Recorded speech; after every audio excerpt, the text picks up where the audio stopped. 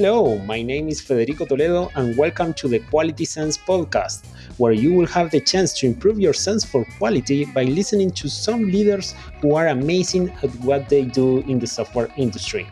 In each show, I'll have a one-on-one chat with them discussing specific topics related to software testing and quality.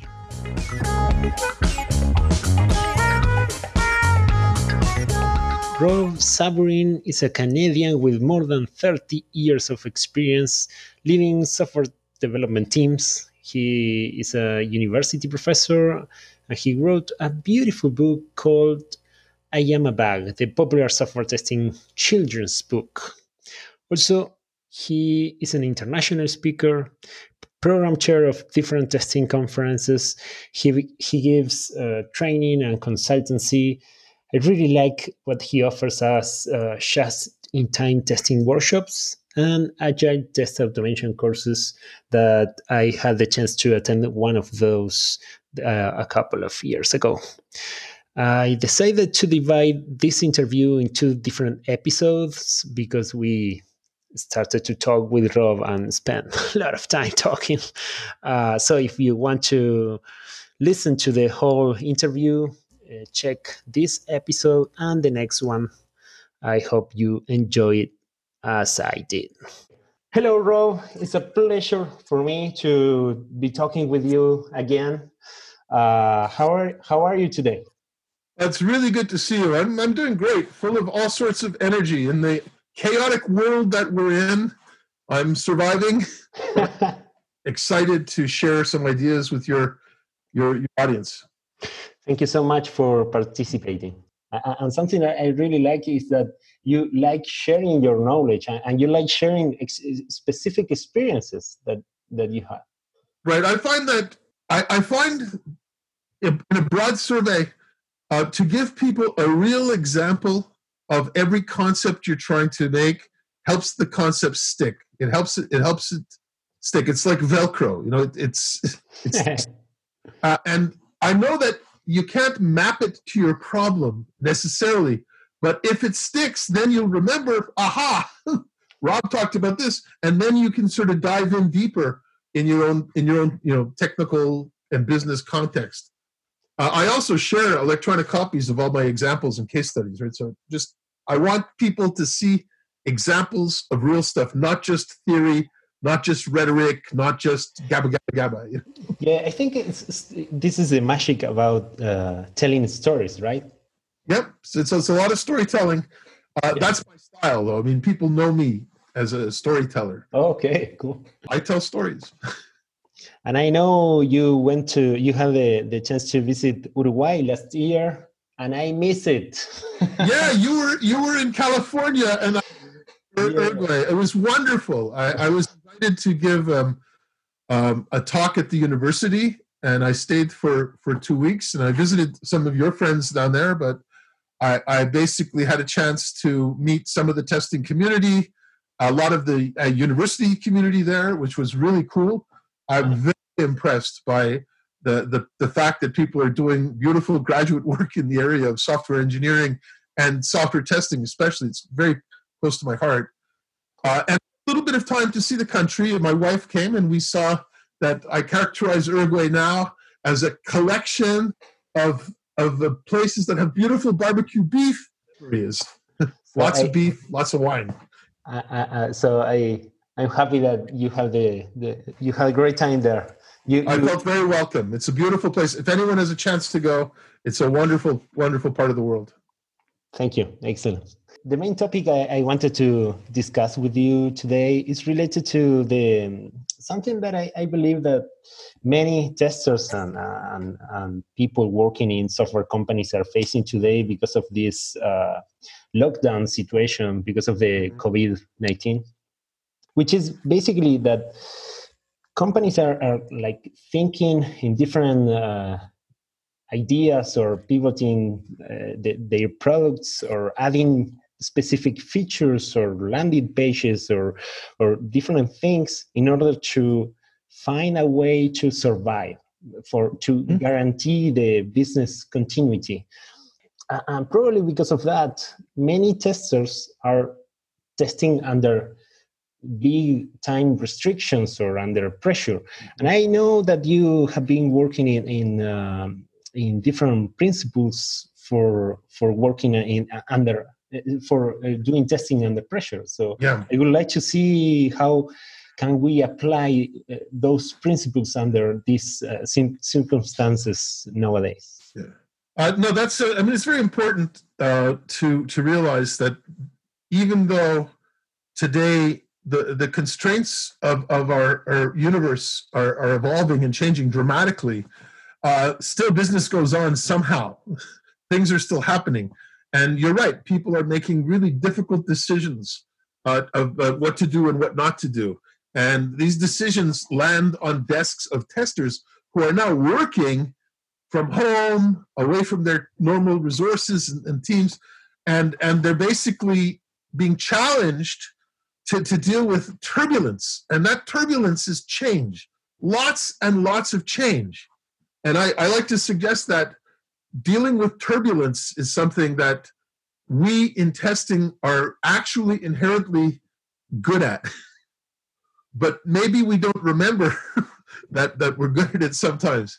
And so I urge people to sort of get back to some fundamentals and to think practically. You have skills, you have knowledge, and you have experience. And applying it might be outside of your comfort zone, but it's not outside of your skill zone. So I want to make sure that people are uncomfortable. That's true, but I think they can succeed. I think they can do really, really well. It's important to remember what we are and what we know, and try to apply all of exactly. this specific and so I basically came up with a method of testing many years ago called just-in-time testing. This was in the late 1990s that I started publishing about that and sharing my ideas. And people sort of liked it, but they said, Rob, can you slice it up into chunks, right? Can you slice it? And so I said, oh, yeah, if you want. I took part of it and said, well, a lot of it is testing under pressure when we don't have time. And I looked at this and I said, well, yeah, there's never time. And testing is always under pressure. In fact, I used to tell people, if you're testing and you don't feel that you're under pressure, what's wrong with your project? Like, there's always pressure. And so I came up with what I call the 5 principles of testing under pressure. And there's probably more than 5, but these are 5 that I've helped people with. I've done myself. I do, even like 2 weeks ago, I was doing live virtual training with courses for people in North Carolina on important software projects, managing medical data. And they were looking at these things saying, yes, we know that, but they didn't think of it the way I was sort of presenting it. And it helps people to sort of frame it a little bit differently. If I could share them with you, that would be probably the best thing to do. 1, purposeful testing. 2, active context listening. 3, flexible decision-making. 4, triage, ruthless triage. And 5, always know the last best build. These are 5 names of principles, but each one of them has an incredible bearing on the ability of a tester to work under extremely harsh contexts. Like literally, you walk into the office and you're in a different business. Like you were developing web software on Monday, and on Tuesday you're doing mobile devices, and on Thursday it's microservices, and it's all changing. Before you finish one thing, the whole project changes. How do you deal with that? And I would like to say you can, but it's a question of being able to apply your skills in these contexts. And I have, of course, for each of these principles, I have all sorts of stories and experiences and stuff like that. But if I was doing things in the sort of COVID-19 universe, I would probably start with the first one, purposeful testing. What is the reason for the project? What is the reason for the change? If you don't know the reason for the change, if you don't know the motivation for the change, how can you decide what to test and what not to test? Edgar Dijkstra in the 1960s demonstrated clearly that testing is intractable. There's no way you can demonstrate a product has no bugs in it by testing. There's always another test. There's an infinite number of tests for even the simplest application. So you always don't have enough time to test everything. You always have too much to test and not enough time. How do you decide what to test, what not to test? First thing is purpose. Why are we doing the project? If I was looking at something and someone threw it at me and I had only one question I could ask my stakeholders, it would be, why are we doing this? And if you know why, then you could help answer the question, does this product deliver on the why? If you don't know the why, you're just looking at menus, dialogues, controls, APIs, you could waste hours testing things that don't matter. I don't have time to test something that doesn't matter, so I want to know, why am I testing? Really, I really like this, and I think it applies also for any activity you do. Because if you almost anything in life, right? Yeah, that's true. But thinking specifically in software development is like if you're a programmer, if you're programming something and you don't know why you are doing that, it's the same thing, right? And when you look at failed projects, people blame like onshore, offshore, chaos, communication problems. Most of it is not communications, it's purpose problems. Yeah. On time, on quality, on budget is meaningless unless you're on purpose. In chaotic, turbulent circumstances, what I've learned is purpose can help guide me. Purpose can tell me what our stakeholders want to learn about. Purpose can help me decide between two things. Should I test A or B?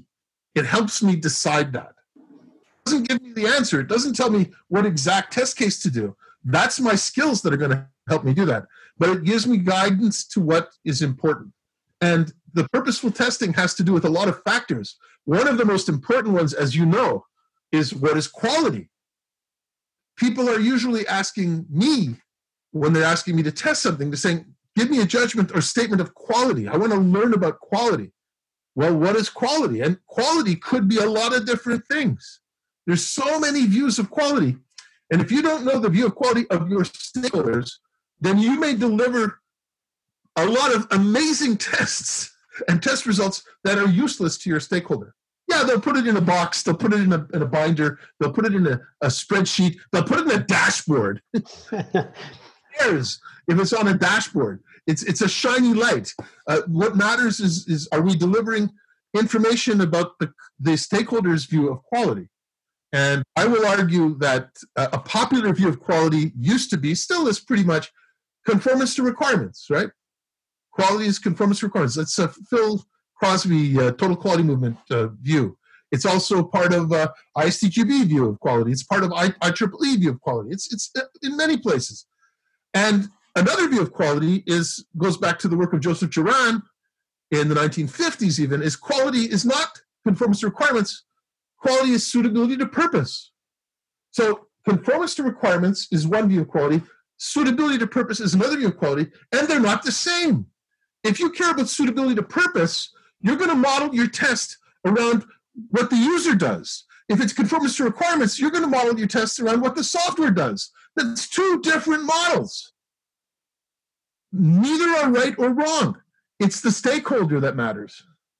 So what superpower do you want to use? What stakeholder, what skill do you want to use? Ability to elicit information from stakeholders about quality. What matters? And that helps you more than that's the first principle. That's really cool, and you're making me think about a really short project we just participated because also of this COVID-19. There was a bunch of companies in Uruguay who collaborated in building. They built. We also participated doing some performance testing. Yes. We built an application for tracking the different cases, and they are publishing the official information through the app. And it was amazing to see different companies that having collaborated before in a very short period of time, and they've been able to release an application that it's working. And I think one of the main reasons that why this could work, it was because there was a very strong motive, a very strong motivation behind that. A sense of purpose. Yes, totally. So I really like what you mentioned. There you go. Well, it's the beginning. Without that, nothing else matters. If you accept my opinion, okay? Yeah, it's like the initial. Impose it, but I believe it's true. The initial fuel, right?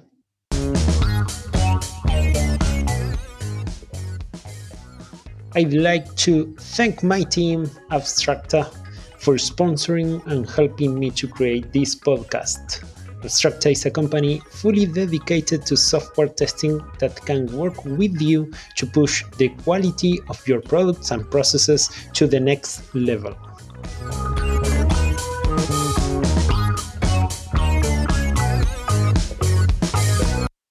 Yeah, but there's more. There's more, and the second principle is active context listening. When you are faced with turbulence and a lot of things are changing around you, certainly tools of testing and software engineering like traceability can help you, right? If this traces to that, if something changes, it helps guide you. And regression testing helps you build confidence. But there's nobody in your company whose job it is to tell you when a factor changes that influences how you should react to these things.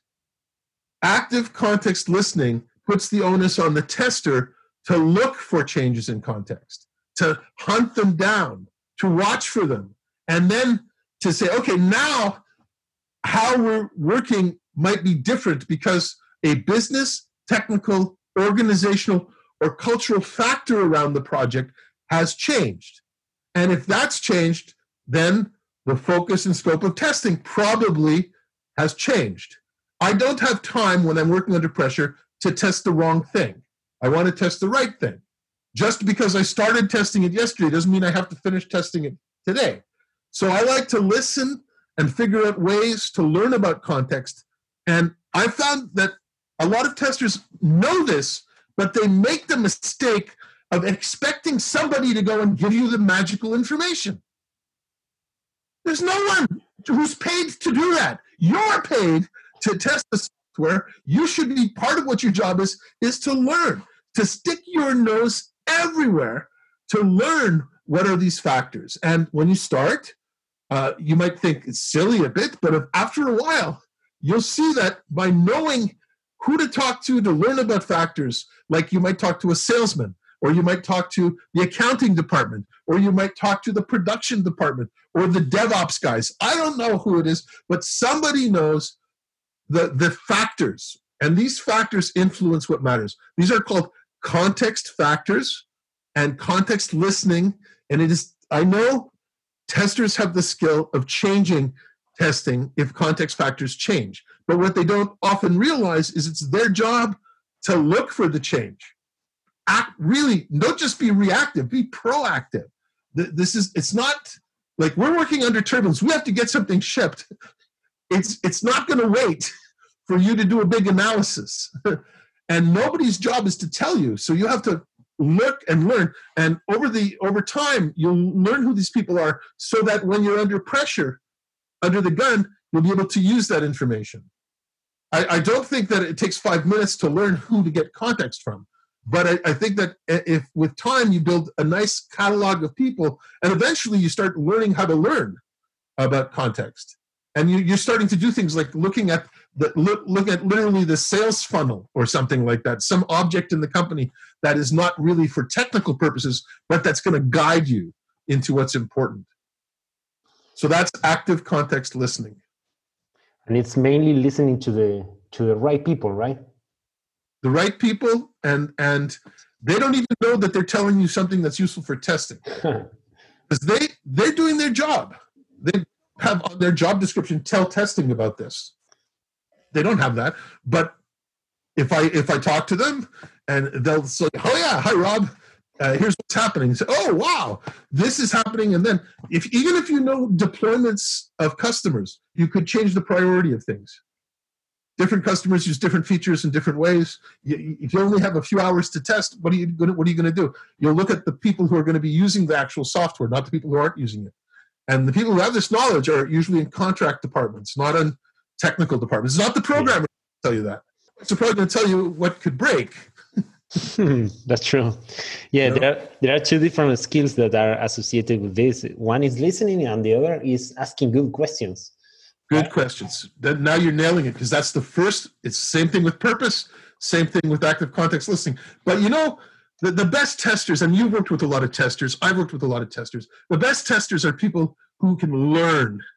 And learning is really what we're doing when we're testing, in my opinion. And it's about asking questions. So that's the underlying skill that I'm sure experienced testers have it. Just use it, you know? So context is for me, the COVID thing is all about context changing right now. It's really how we do business is changing. There's some things that we used to do that we don't do anymore. So if you don't do it anymore and you have a time to test A or B and we're not doing B anymore, well, I would figure out a way to test B lighter, shallower than I would test A more thoroughly. And I figure out a way to balance the scope and depth of testing based on the realities of today. Now, maybe in 5 weeks, when things go back to normal or whenever it is, maybe B is going to matter again. But between now and then, even after it's deployed, we can still testing. No one said you have to stop testing just because you deployed the software. It's just risks you're learning about after you've deployed it. Yeah, and probably this makes more sense now. For some projects, it does today. Yeah, but mainly because the context is changing very drastically from one day to the other. It's like every day. Yeah, there is a lot of new information or different sources, and you also have to distinguish which source of information is good and which one is not. That's it. But that's where you get the notion of active listening is what is your trusted source of information? Yeah. And can you get closer to the source than the interpretation of it? If you have a lot of time and you're on a waterfall project and you have a test manager with 2 months to analyze things, maybe it doesn't matter. But I'm talking about the real world here, turbulence. You know, someone's throwing it at you at the last minute. What do? You know, you don't have that whole phase for analysis. You have to get going. So this is where, you know, context listening is critical. Cool. Yep. As I said at the beginning, I decided to divide this interview into different parts. So if you are enjoying this conversation, check the next episode. I hope your sense for quality got better after this conversation. Thank you so much for listening, and please subscribe to Quality Sense Podcast. Tell your friends, your family, your colleagues, or whoever you think can benefit from listening to it. I hope to see you soon. Adios, amigos.